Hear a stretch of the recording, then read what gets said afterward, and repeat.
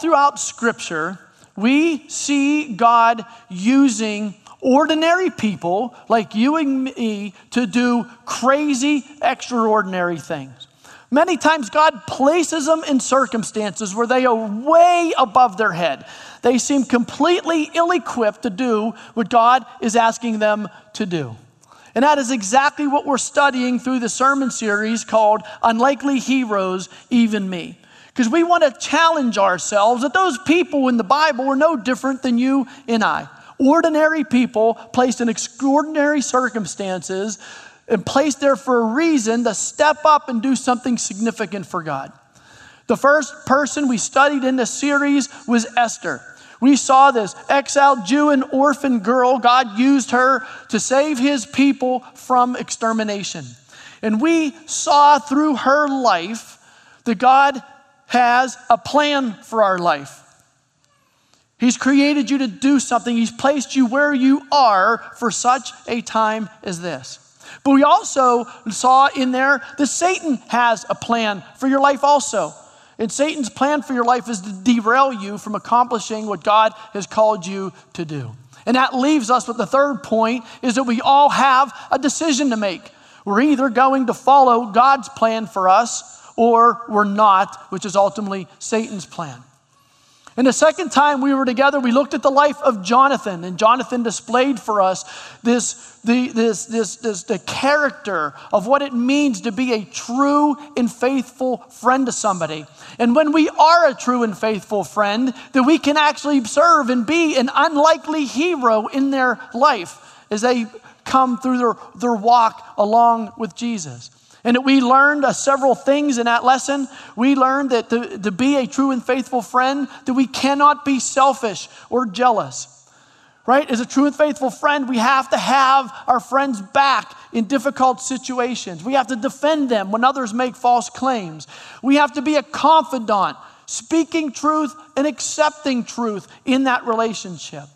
We have to help them work through their troubles, our friends, through difficult times. And when they find themselves troubled, we need to empathize with them. And we need to walk alongside of them. And that's what Jonathan modeled for us. Last week, we looked at the life of Ruth. And Ruth, through her faith, her compassion, and her love, right? God demonstrated that what? God blesses obedience. 3 words.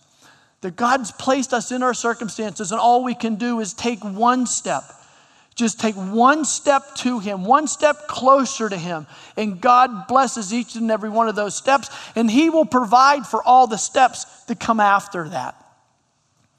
And today that brings us to our 4th unlikely hero, and that guy's name is Gideon.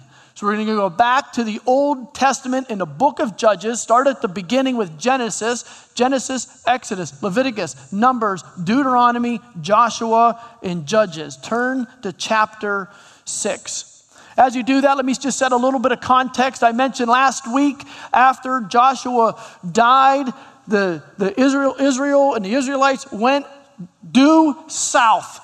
Things went bad in a hurry. If you remember, Joshua told them, we did a lot of work here, but you got to go in and you got to clean up everything that's left. You got to get out all these idols. You got to get out the Amorites, the Canaanites. You got to get rid of all these things. And they didn't do that. And what ultimately happening is they ended up falling into a pattern of sin, a pattern of worshiping the god of Baal, and they ultimately ended up turning their back on God. And when they did, God sent judgment against them.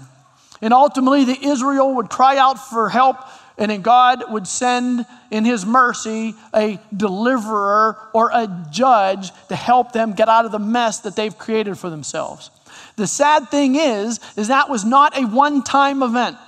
That happened 12 times over in the 330 years between Joshua and Samuel. 12 times God would rescue them. This pattern of disobedience, judgment, repentance, and deliverance. God, in his kindness and patience, 12 times over again, he rescued them. And the first 4 judges that we see that God used were Othniel, Ehud, Shamgar, and Deborah. were the first 4 that he used. And after Deborah, God worked through Deborah, Israel had peace for 40 years. They enjoyed peace.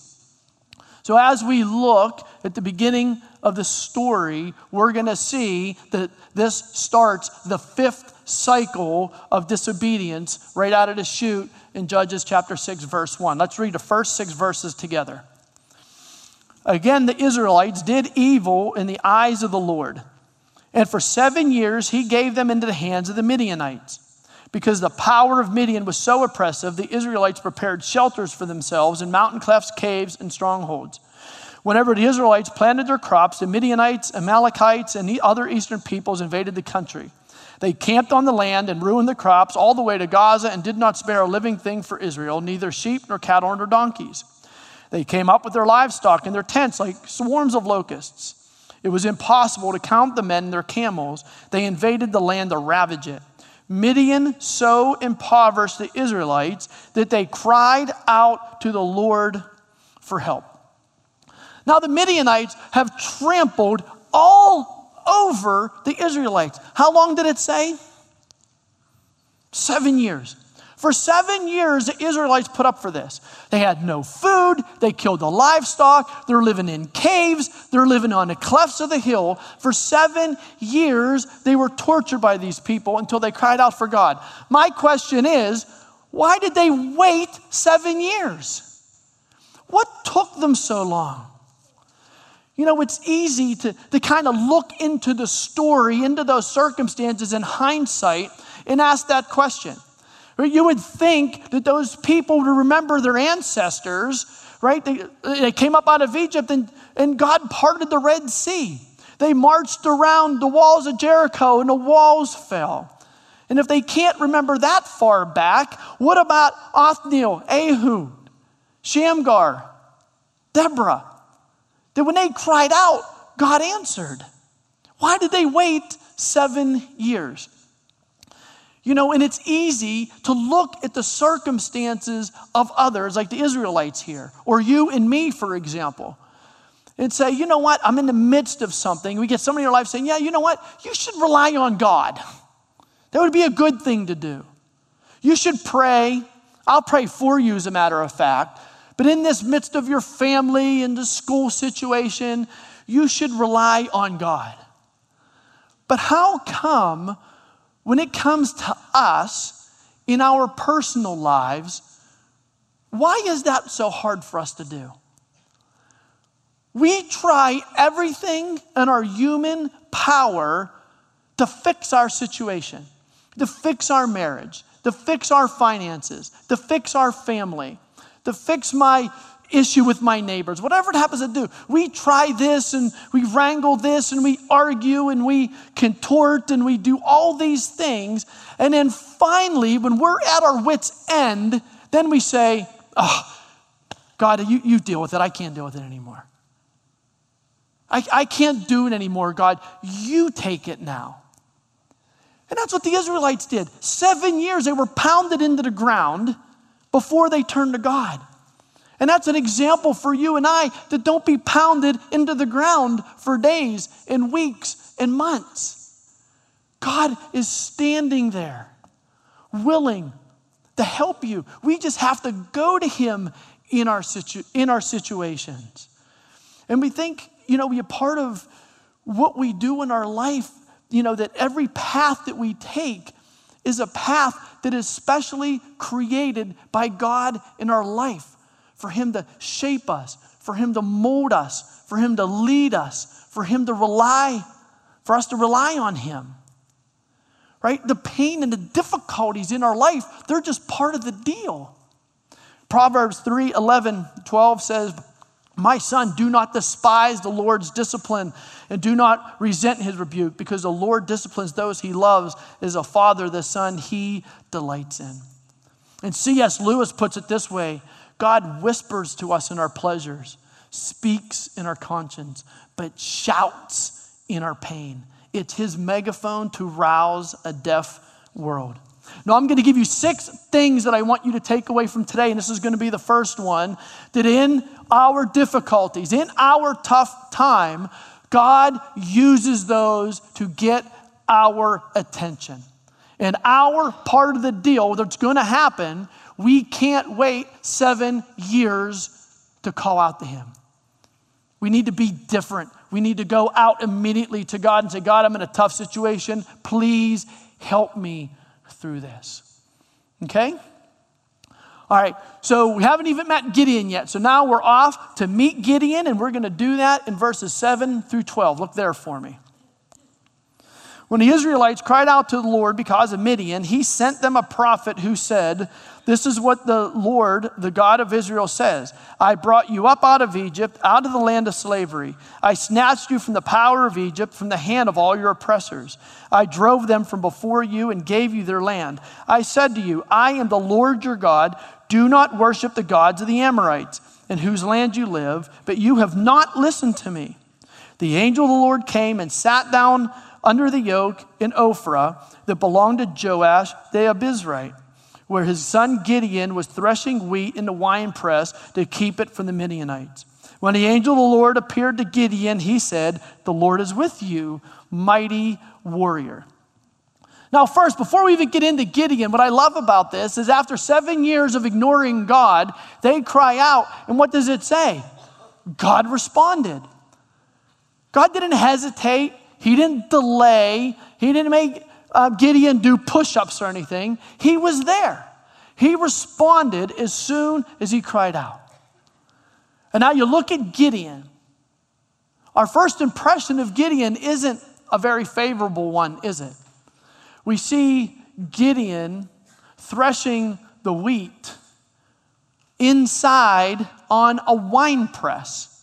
Now, you don't have to be a farmer to know that you don't thresh wheat on a wine press. You crush grapes on a wine press. See, Midian, and you're not even inside, right? When you thresh wheat, you're outside. So as you do it, the wind blows the chaff away. So we get this picture described in this passage of this scared guy hiding out inside, trying to thresh wheat on a wine press, hiding what he has from the Midianites. Just kind of this fearful, hiding guy we see in this passage. And the Lord comes along and calls him a mighty warrior. So is God being sarcastic here? See, I don't think so. I think God sees the person he created in Gideon. I think God sees Gideon for the beautiful, strong, mighty warrior that he is. I think that God sees Gideon for the things that God can accomplish through Gideon. God doesn't see this meek, scared guy hanging out from the Midianites. God sees a mighty warrior. And you know, that is the same for you and for I.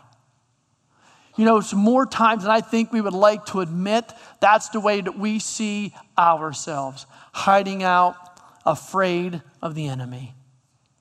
That we see, when we look in the mirror, we see this brokenness, this shallowness, uselessness, right? That there's no way that God can use me.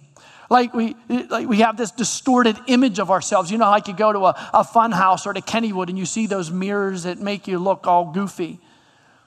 And that's the way that I think we see ourselves this time, is this distorted, bad visual image that we have. But that's not the way that God sees us. And just like Gideon's, we are God's mighty warriors. That's who we are. Because it's in Christ that we can do those things. And in Christ, that's whose we are. And that's the second thing that I want to leave you with today, is that in Christ, we are safe. We are, with two S's, we are significant. We are secure. We are accepted. We are forgiven. And we are empowered. We are empowered to be a mighty warrior for God. We are not useless or scared or meek. We are God's mighty warriors. That's the way God sees you and I. See, but Gideon isn't buying in on this mighty warrior talk. Let's take a look at verse 13 through 24.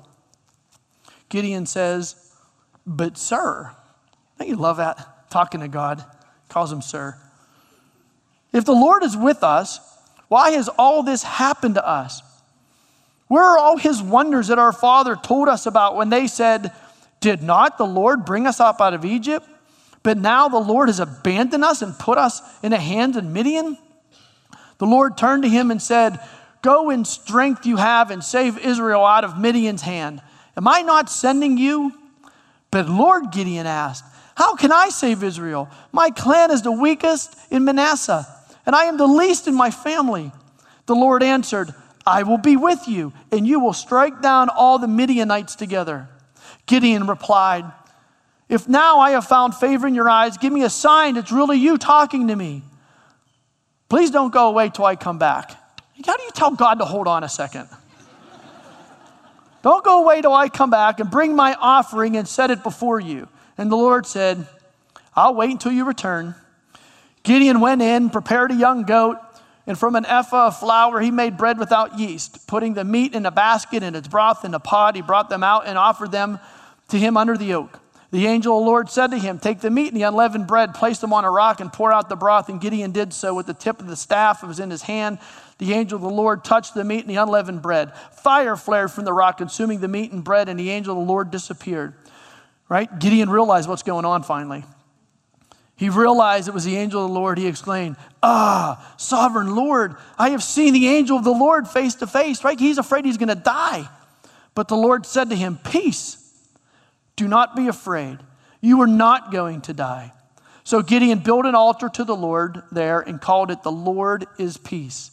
To this day it stands in Ophrah of the Abiezrites.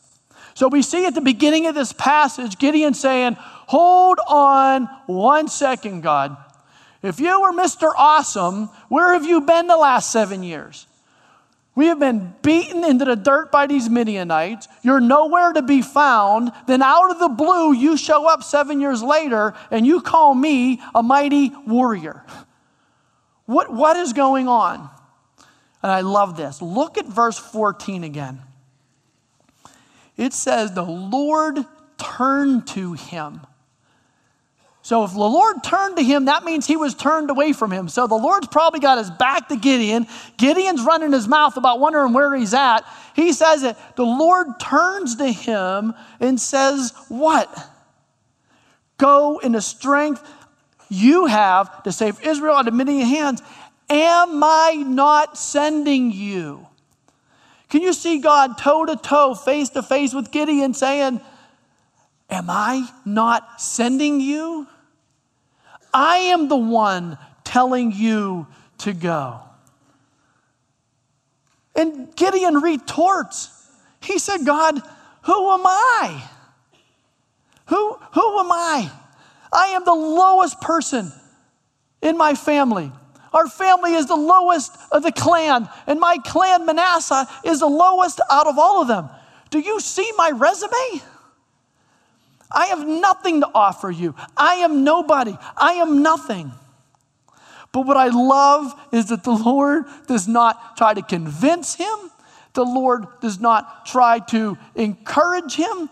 The Lord simply says, I will be with you. He is saying, Gideon, don't worry.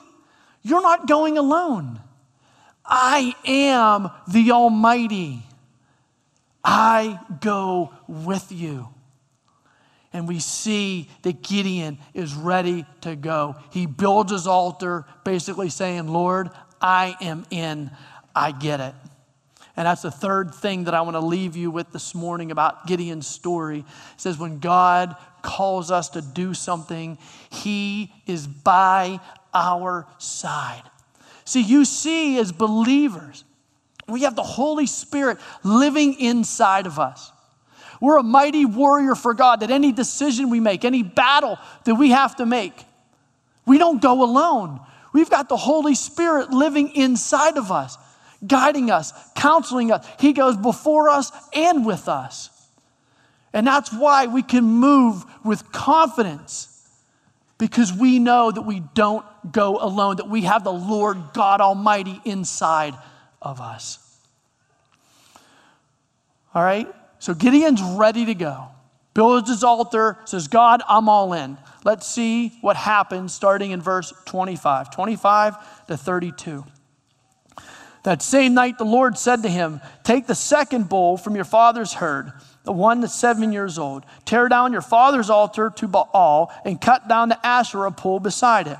Then build a proper kind of altar to the Lord your God on top of its height. Using the wood of the Asherah pole that you cut down, offer the second bull as a burnt offering. So Gideon took 10 of his servants, did as the Lord told him. But because he was afraid of his family and the men of town, he did at night rather than in daytime. In the morning, when the men of the town got up, there was Baal's altar, demolished, with the Asherah pole beside it cut down, and the second bull sacrificed on a newly built altar. They asked each other, who did this? When they carefully investigated, they were told, Gideon, son of Joash, did it. The men of the town demanded of Joash, bring out your son. He must die because he has broken down Baal's altar and cut down the Asherah pole beside it. But Joash replied to the hostile crowd around him, are you going to plead Baal's cause? Are you trying to save him? Whoever fights for him shall be put to death by morning. If Baal is really a god, he can defend himself when someone breaks down his altar. So that day they called Gideon Jerub-Baal, saying, let Baal contend with him because he broke down Baal's altar. Right? So Gideon is ready to roll. He builds his altar. He's ready to be sent out by God into this great battle. And what's the first assignment that God gives him? He said, you got a mess in your family and you need to go clean it up. Your dad is worshiping the Canaanite god Baal. And I can't have that. If I am going to use you the way that I want to use you, you've got to go clean up this issue of worship within inside your own family. And that's why I think that is so important. Before we can go out and scream how great God is from a mountaintop, we better be whispering inside of our heart how great God is. And that our worship of God is focused on Him and Him alone. You see, there's no shortcuts. There's no way around it. If we can be the mighty warriors that God's created us to be, we have to be singly devoted to the Lord. We can't have other things in our lives distracting us from our God and for what we've been created to do. We can't cling to these things in our life, these sins and these idols, because they distract us from being the people that God's created us to be. And just what Gideon had to do here, we have to do the same thing. We have to knock down our altars that we have set up to the idols in our lives. And that's the fourth thing I want you to take away, that our personal worship must be on God and not God's small g. That we've got to knock down the altar of wealth. We've got to knock down the altar of family. We have to knock down the altar of fear. We have to knock down the altar of security. We have to be willing to give up all of those things, push all of those things to the side, to have our heart and our innermost being aligned with the God Almighty and God Almighty only, if we are going to be the mighty warriors that He has created us to be.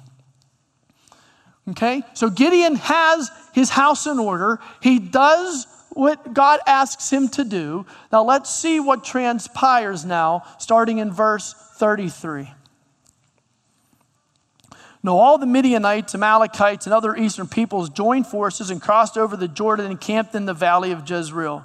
Then the Spirit of the Lord came upon Gideon, and he blew a trumpet, sounding the Abiezrites to follow him. He sent messengers throughout Manasseh, calling them to arms, and also to Asher, Zebulun, and Naphtali.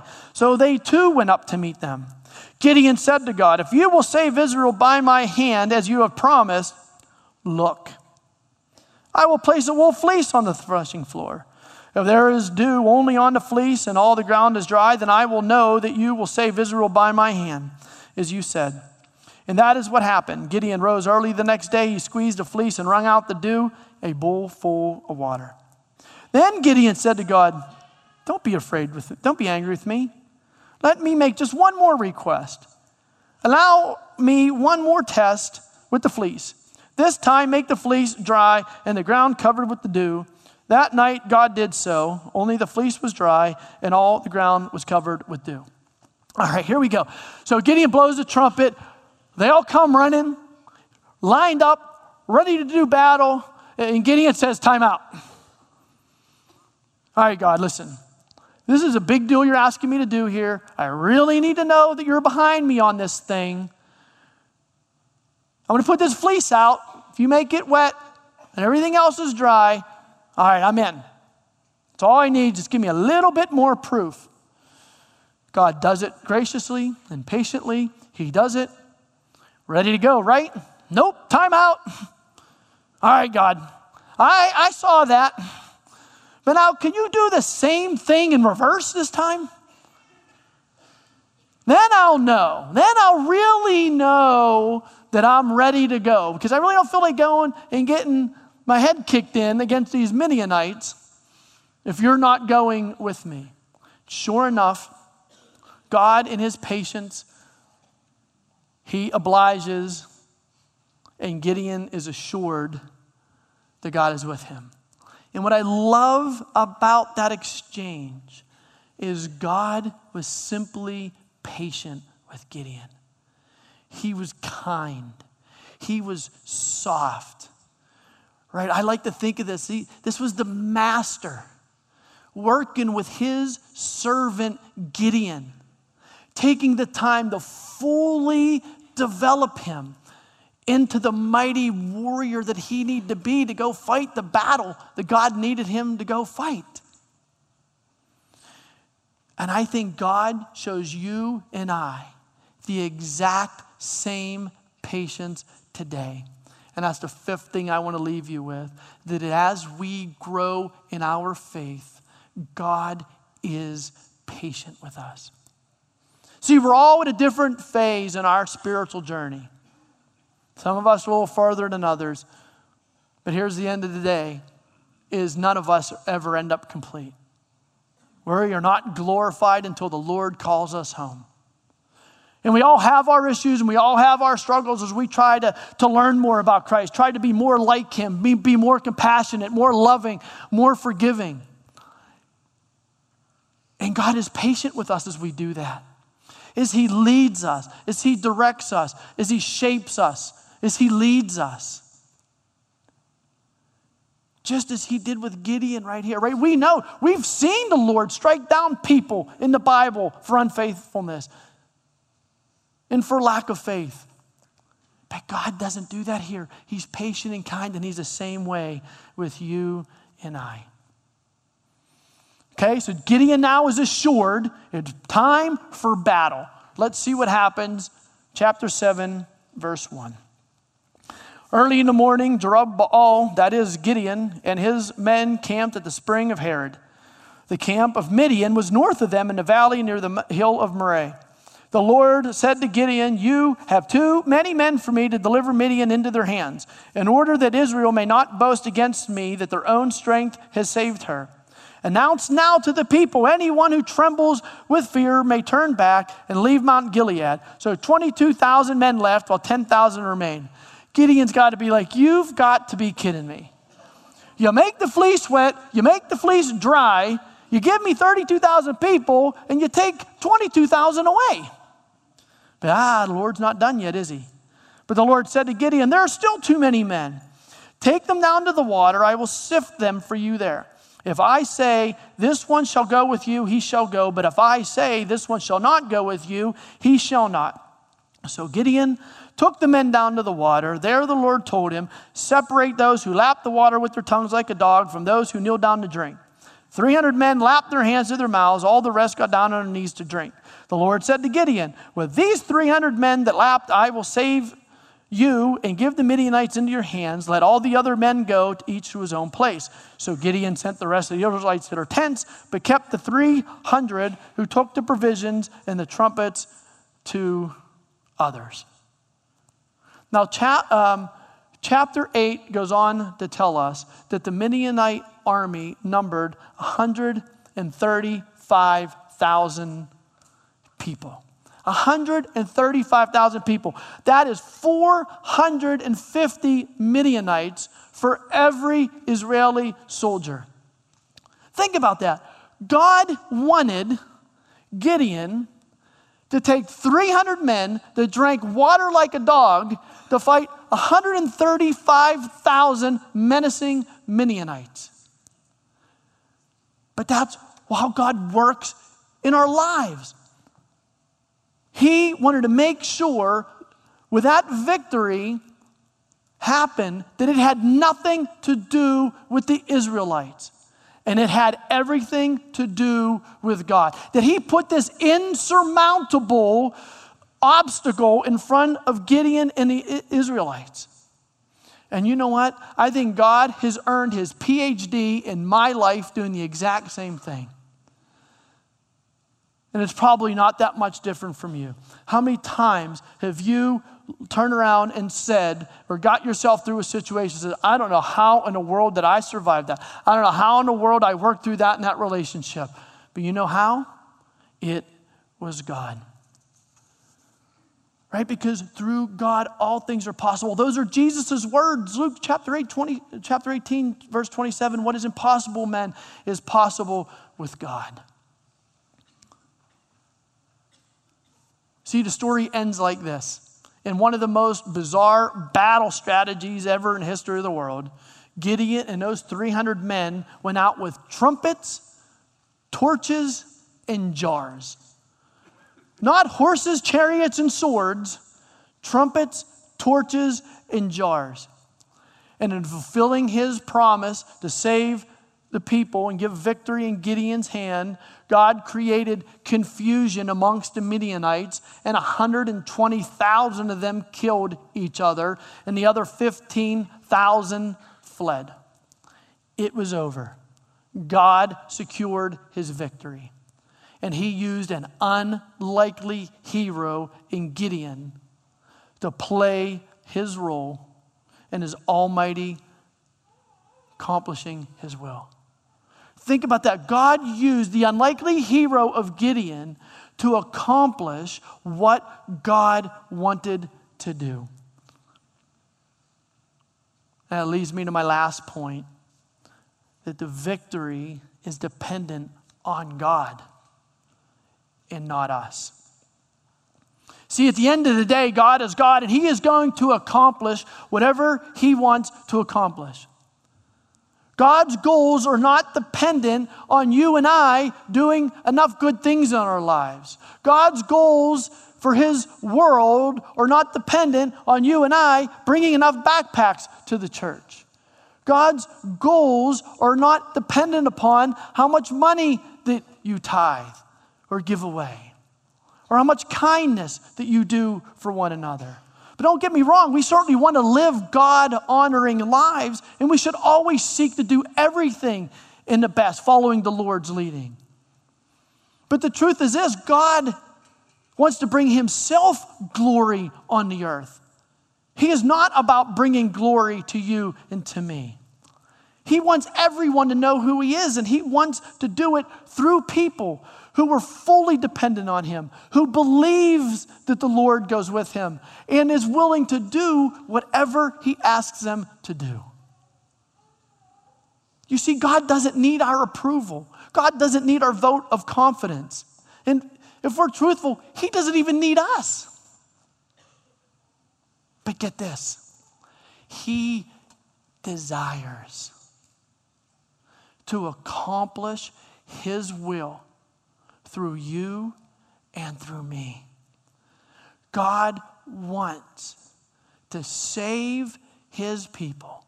God wants to save the world through you and me. That like Gideon, we are his mighty warriors. We are an unlikely hero placed in our circumstances for a time such as this. We see it over and over again in Scripture. We saw it in the life of Esther. We saw it in the life of Ruth. We see it in the life of Jonathan. We see it today in the life of Gideon. They stepped up. God blesses obedience. And God wants mighty warriors that are fully devoted to him. They're going to take the hill with him. I love how D.L. Moody puts this. He said, give me 10 men who fear nothing but sin and love nothing but God, and I shall change the world. That is exactly what God is saying to you and I. Hate sin. Love nothing but me. And we will change the world. I will save people through you. You are a mighty warrior. You're not a distorted funhouse image. You're not sin. You're not empty. You're not shallow. God doesn't see you that way. God sees you the way he created you. God sees what he can do through your life. And he can accomplish it because our God is able. He chooses to do that through you and through me. Mighty warriors, each and every one of you, because our God is able.